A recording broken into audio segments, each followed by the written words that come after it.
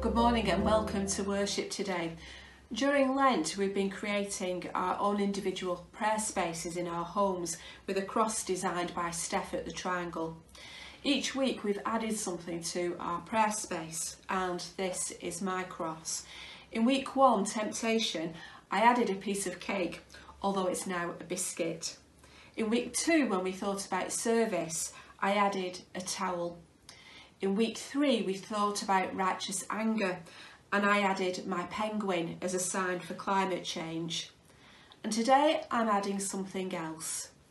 Today on week 4, we have the theme of Mother's Day, but as we reflect on possibly the 2 most famous verses in the Bible, it isn't just about mums, but about anyone who's been significant in our lives and shown us love. So today I'm adding a photograph of my mum. What will you be adding? The verses from the Bible are John 3:16 and 17. For God so loved the world that he gave his only Son, that whosoever believes in him may not perish but may have eternal life. For God did not send his Son into the world to condemn the world, but to save it. Being human, we can't love to the extent of God, but we can do our best. Let us pray. Lord God, we thank you for your love and thank you for the love of mums, dads and significant people who have influenced our lives. Every one of us is an influencer of some kind. May it be in the likeness of your Son, Jesus Christ, our Lord. Amen.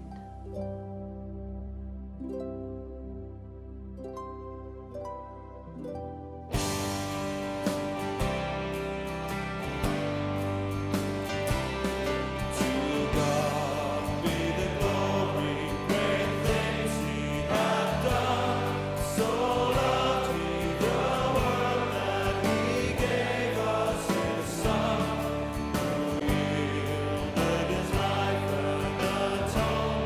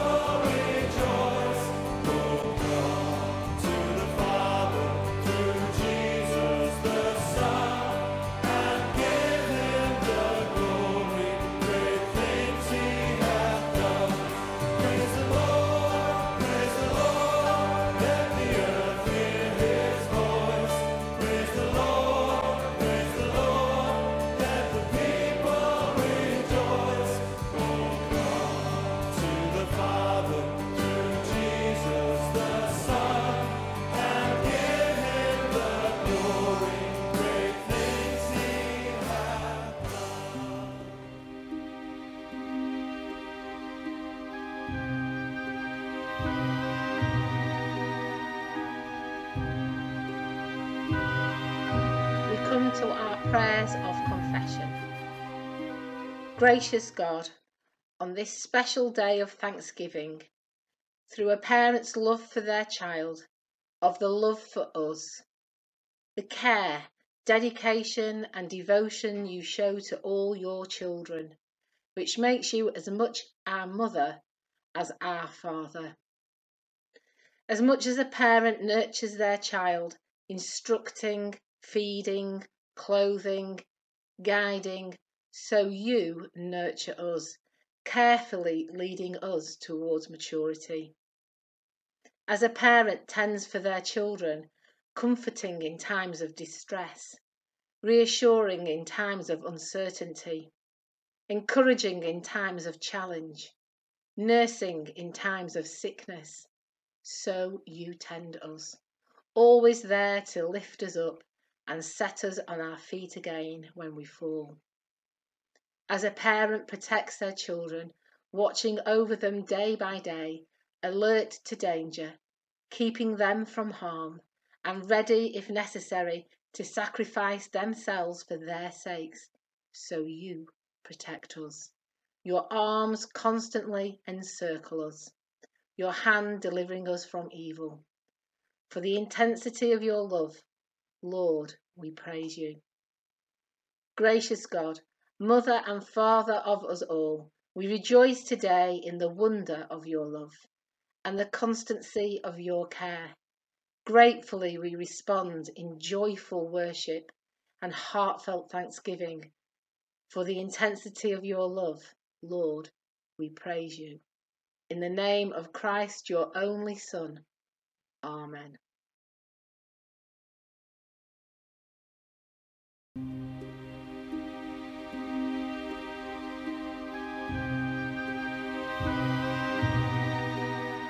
An alternative Lord's Prayer, especially for Mothering Sunday. Divine Mother, Divine Father, to be in you is to be in heaven. May we hear the wonder that echoes in your name. May we accept no rule but the rule of love. May we never tolerate the evil of hunger. May the hurts we cause be forgiven, and the hurts we receive be healed. May we remember that we are fragile and cherish the life we share with all. For all love and life and power is the gift of the Spirit. Amen.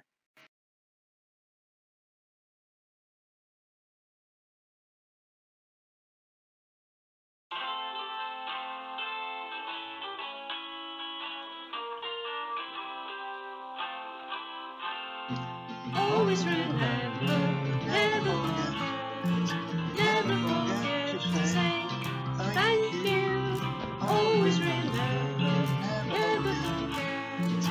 Always say thank you, Lord.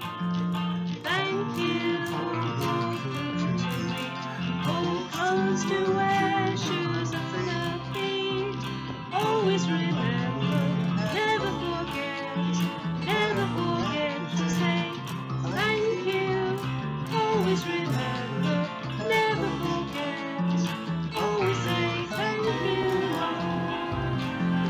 Thank you for health today, for strength to walk and move and play. Always remember, never forget to say thank you. Always remember, never forget. Always say thank you, Lord. Thank you for a place to stay, for warmth and comfort day by day. Always remember, never forget to say thank you. Always remember, never forget. Always say thank you, Lord.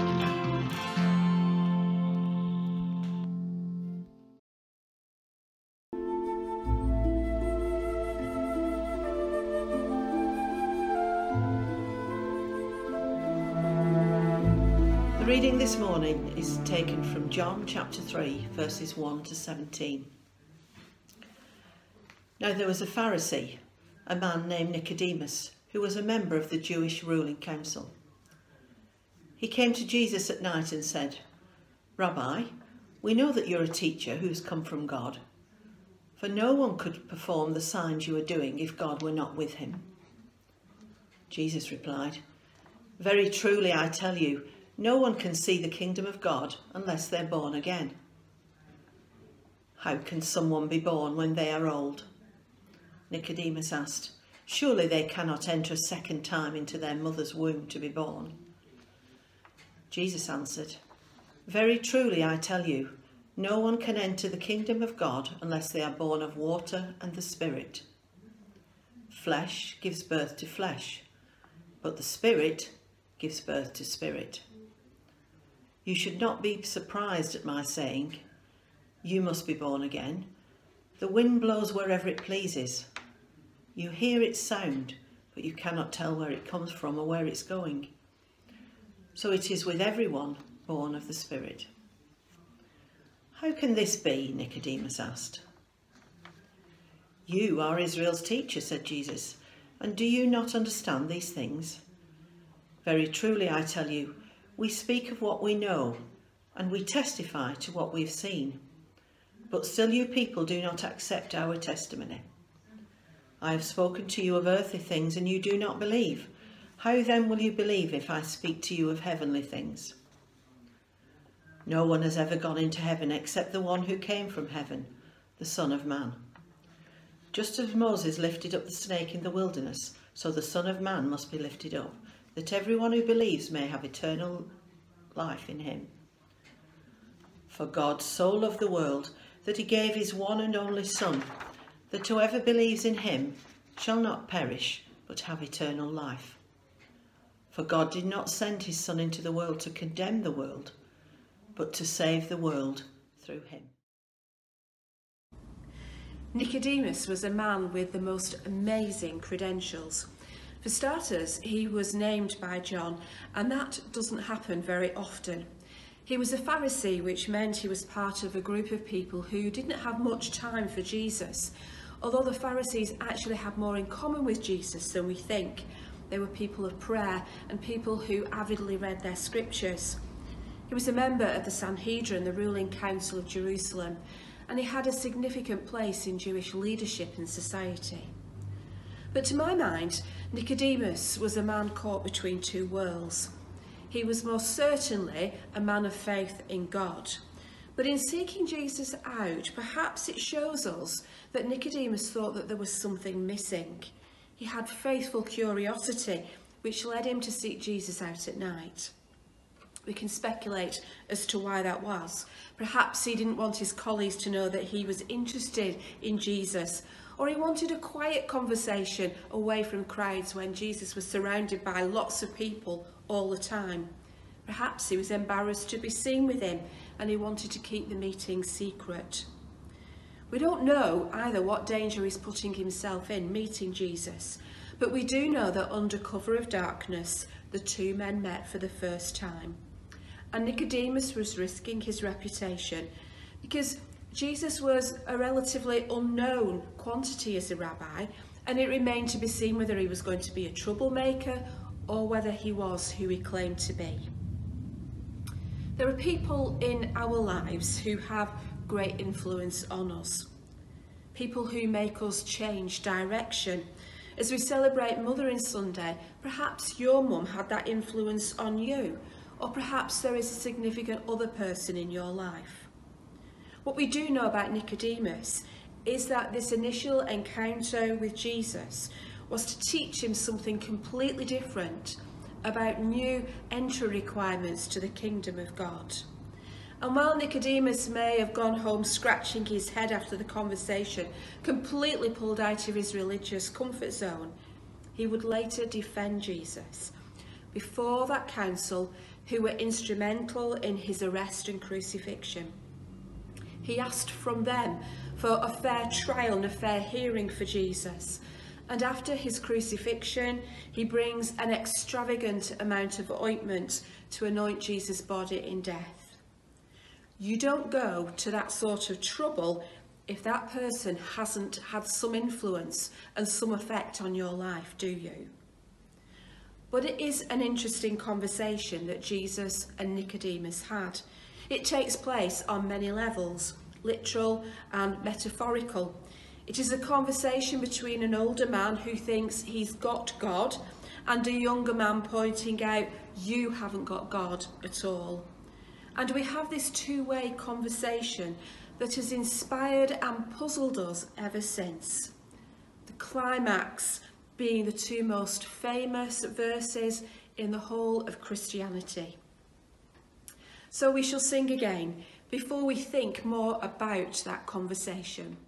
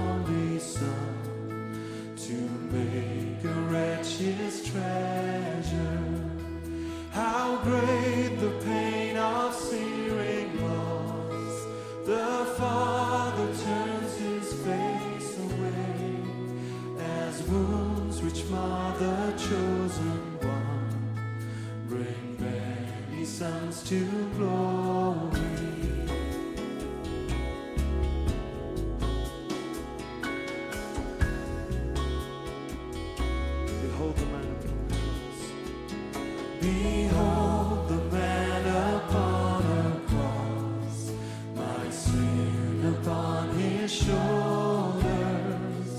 Ashamed, I hear my mocking voice call out among the scoffers. It was my sin that held him there until it was accomplished. His dying breath has brought me life. I know that it is finished.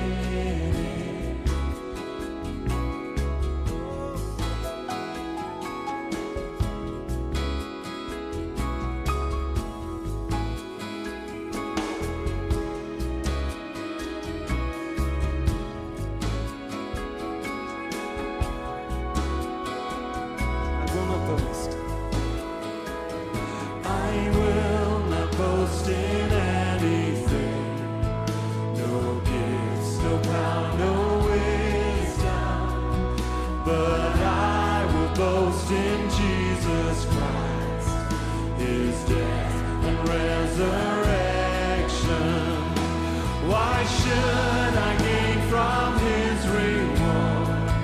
I cannot give an answer. But this I know with all my heart, his wounds have paid my ransom. Why should I gain? Why should I gain from his reward? I cannot give an answer.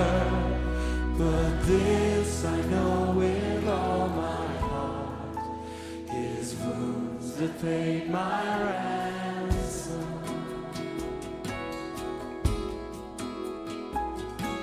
Your wounds have paid my ransom.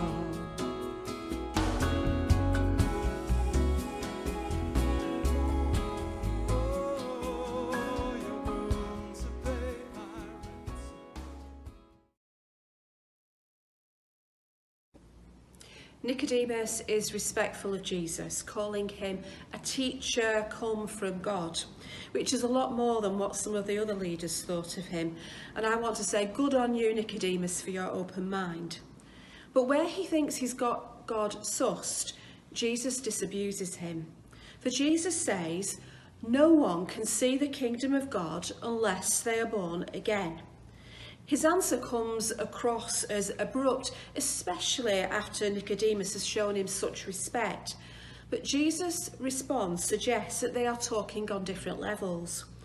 How can a man be born again when he's old? Nicodemus asks, interpreting Jesus' words as having more to do with physical than spiritual rebirth. Perhaps Nicodemus is choosing to be deliberately obtuse, but he would have known that when someone converted to the Jewish faith, it was considered a new or a rebirth, so this wasn't a new concept for him. What he couldn't get his head around was that he, as a Jew, as God's chosen people, also needed a rebirth. And he would really have struggled with the idea that he, a Pharisee and a leader of the Jewish faith, needed this new birth too. For Nicodemus, God's plan of salvation centred completely around observation of the Jewish law, and he excelled at that. Surely, his place in God's kingdom was already guaranteed. Yet Jesus says that no one will see God's kingdom unless they are born from above. Jesus is saying to him and to us, yes, you were born physically of human parents, but you were born spiritually of God, your heavenly parent. I was born to my dad and mum, Harry and Pam Bevan, on the 20th of February 1961 in Park Hospital, Davyhulme. But I was born spiritually as a child of God when I became a follower of Jesus at the age of 16. In what was then the church hall of Longside Methodist Church, born from above. I am thankful that I can pinpoint a time and a place that my spiritual rebirth took place. But that isn't the way for all of us, and actually it doesn't matter. The litmus test is that we can say, I know that I am a beloved child of God and Jesus is my Lord. That's your spiritual rebirth. And it's good to remember that we are on an ongoing journey of discovering God's love for us every day of our lives. Please don't be uncomfortable with that phrase, born again Christians. Every person who follows Jesus and who has accepted him as Lord and Saviour is born again as a Christian. Born of your physical mum and dad and born of God. Spiritual new birth offered to you through God's grace. Poor Nicodemus, at this point in the conversation, everything he's believed in is completely messed around. In listening to Jesus and not walking away in a bit of a huff, he hears that no matter how well he has adhered to the law, no matter how much he has achieved in being seen as a pillar of his community, he hears Jesus say, you must be born of spirit. No wonder that he chooses to hear Jesus' words as having to do more with physical than spiritual rebirth. How can these things be? Are Nicodemus' final words in this part of the passage. He does not understand Jesus, or he chooses to misunderstand, but I'm grateful to him. At school, I didn't always get what the teacher was saying in class, but I didn't want to admit I didn't understand. So I was grateful to the person who stuck their hand up and asked for it to be explained again. So thank you, Nicodemus, because Jesus doesn't give up on him. He explains more, and there is that inkling that from a place of confusion, the light may just beginning to dawn on him. And on us too, as we get the most famous verses in the Bible. When we've been there 10,000 years, bright shining as the sun,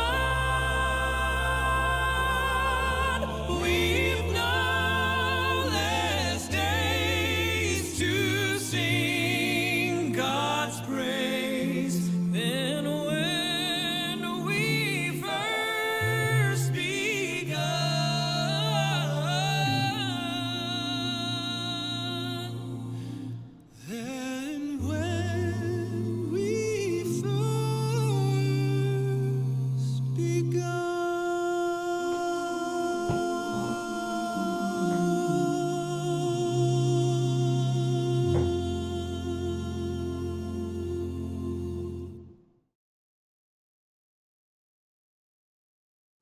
At their peril does anyone speak for only 3 or 4 minutes on the 2 most famous verses in the Bible, but here goes anyway.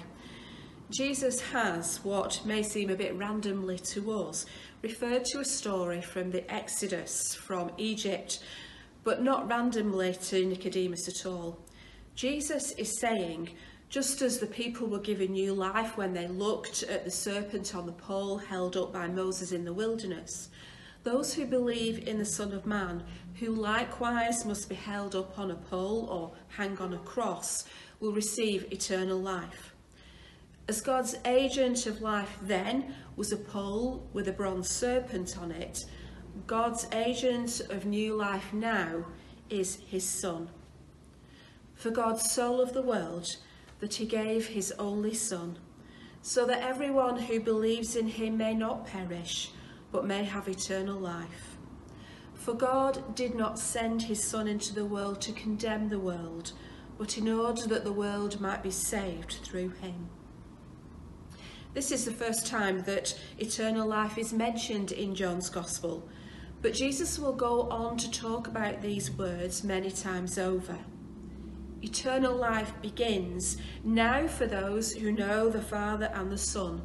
It is life without end, but it is also about a quality of life now lived in the presence of God himself. And these words together hold a special place in the heart of many Christians because they speak of the amazing love of God that he has for every single one of us. Martin Luther described them as the gospel in a nutshell, and I think that he was correct. For God so loved the world. The Greek word for world is cosmos, but that word actually suggests something that is opposed or hostile to God. So the phrase could be translated, for God so loved the God-hating world, which puts a different perspective on it, and it really makes us sit up and take notice. How could God love a world that hated him? God doesn't ask the world if it wants to receive his love. He just goes ahead and loves it anyway. And not only love the world, but gives the world his Son to die for it. This is love, all embracing, unasked for, undeserved, possibly rejected, but given unconditionally without reserve. God loves us whether we want him to or not. So how can we remain neutral to such amazing love? God so loves us. The Nicodemus in us who think that we've got it all sussed. The world in us that hates. God so loves without condemnation, so loves when those who crucified his beloved Son, and so loves those who reject his love and crucify his Son all over again today. I don't think that we can remain neutral to this love. It shapes and defines us. As with Nicodemus, it refocuses our life, our purpose, everything we do and everything we are. Lord of all, as we ask you to bless our offering, teach us also to offer ourselves to others, to recognise that wherever there is sorrow or suffering, hunger or hardship, you are there, sharing the pain and calling for our response. Teach us to offer what we can, where we can and when we can, conscious that whatever we do for anyone, we do it also for you. Amen. Let us pray. Let us pray for the Church of God throughout the world. On this day, in the Methodist Prayer Handbook, we're asked to pray for the Church in Canada and in Mexico. God of justice for all, we give thanks for all working within the Church in Canada to defend and protect the human rights and dignities of all people, including the indigenous communities. Lord God, your Son, Jesus, knew what it was like to live in a land occupied by another race, and also what it felt like to be a migrant, forced to flee to another land.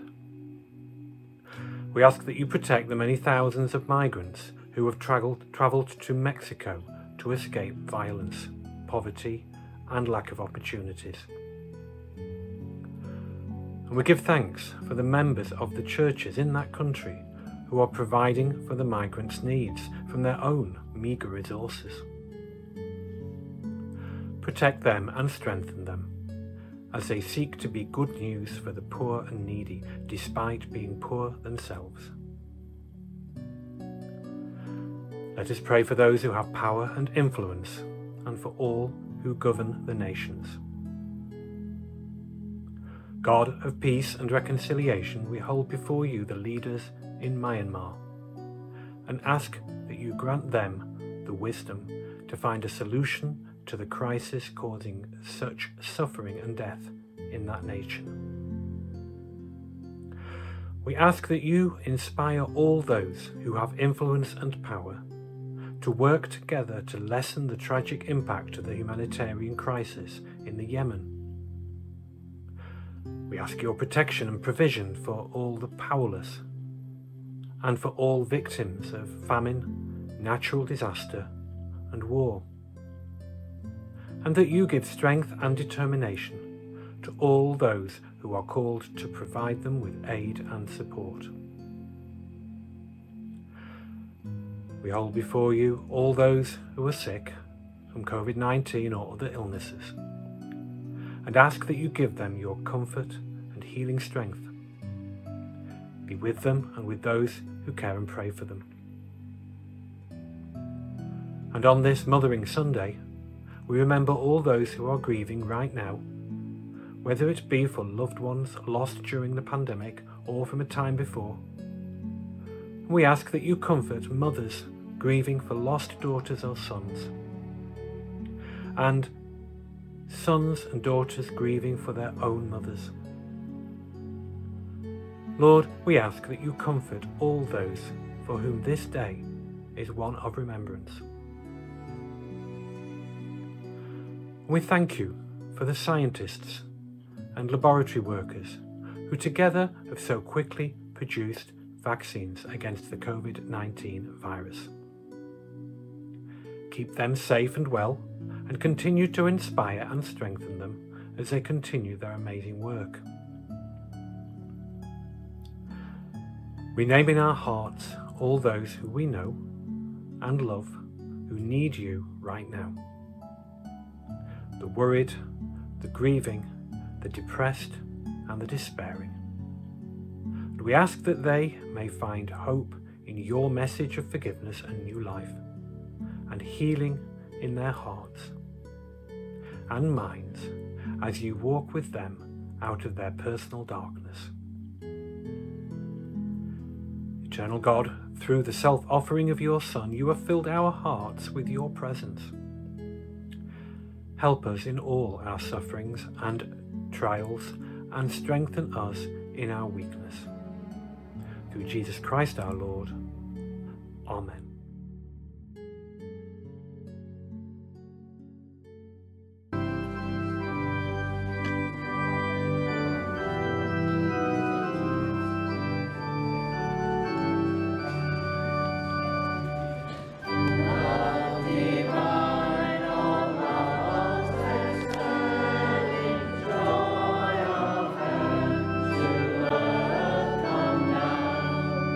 Listen,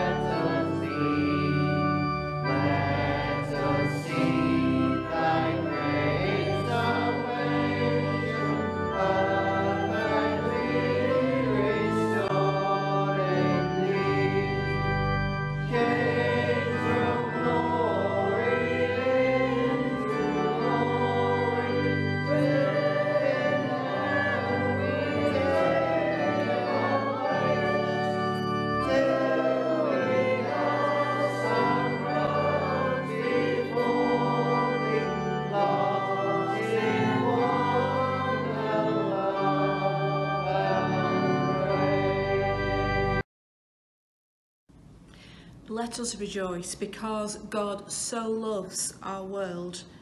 May God, our Maker, send you into the world with creative energies refreshed. May Christ, the light, illuminate your darkest moments. And may the Holy Spirit of steadfast love guide you until we worship together again, this day and forevermore. Amen.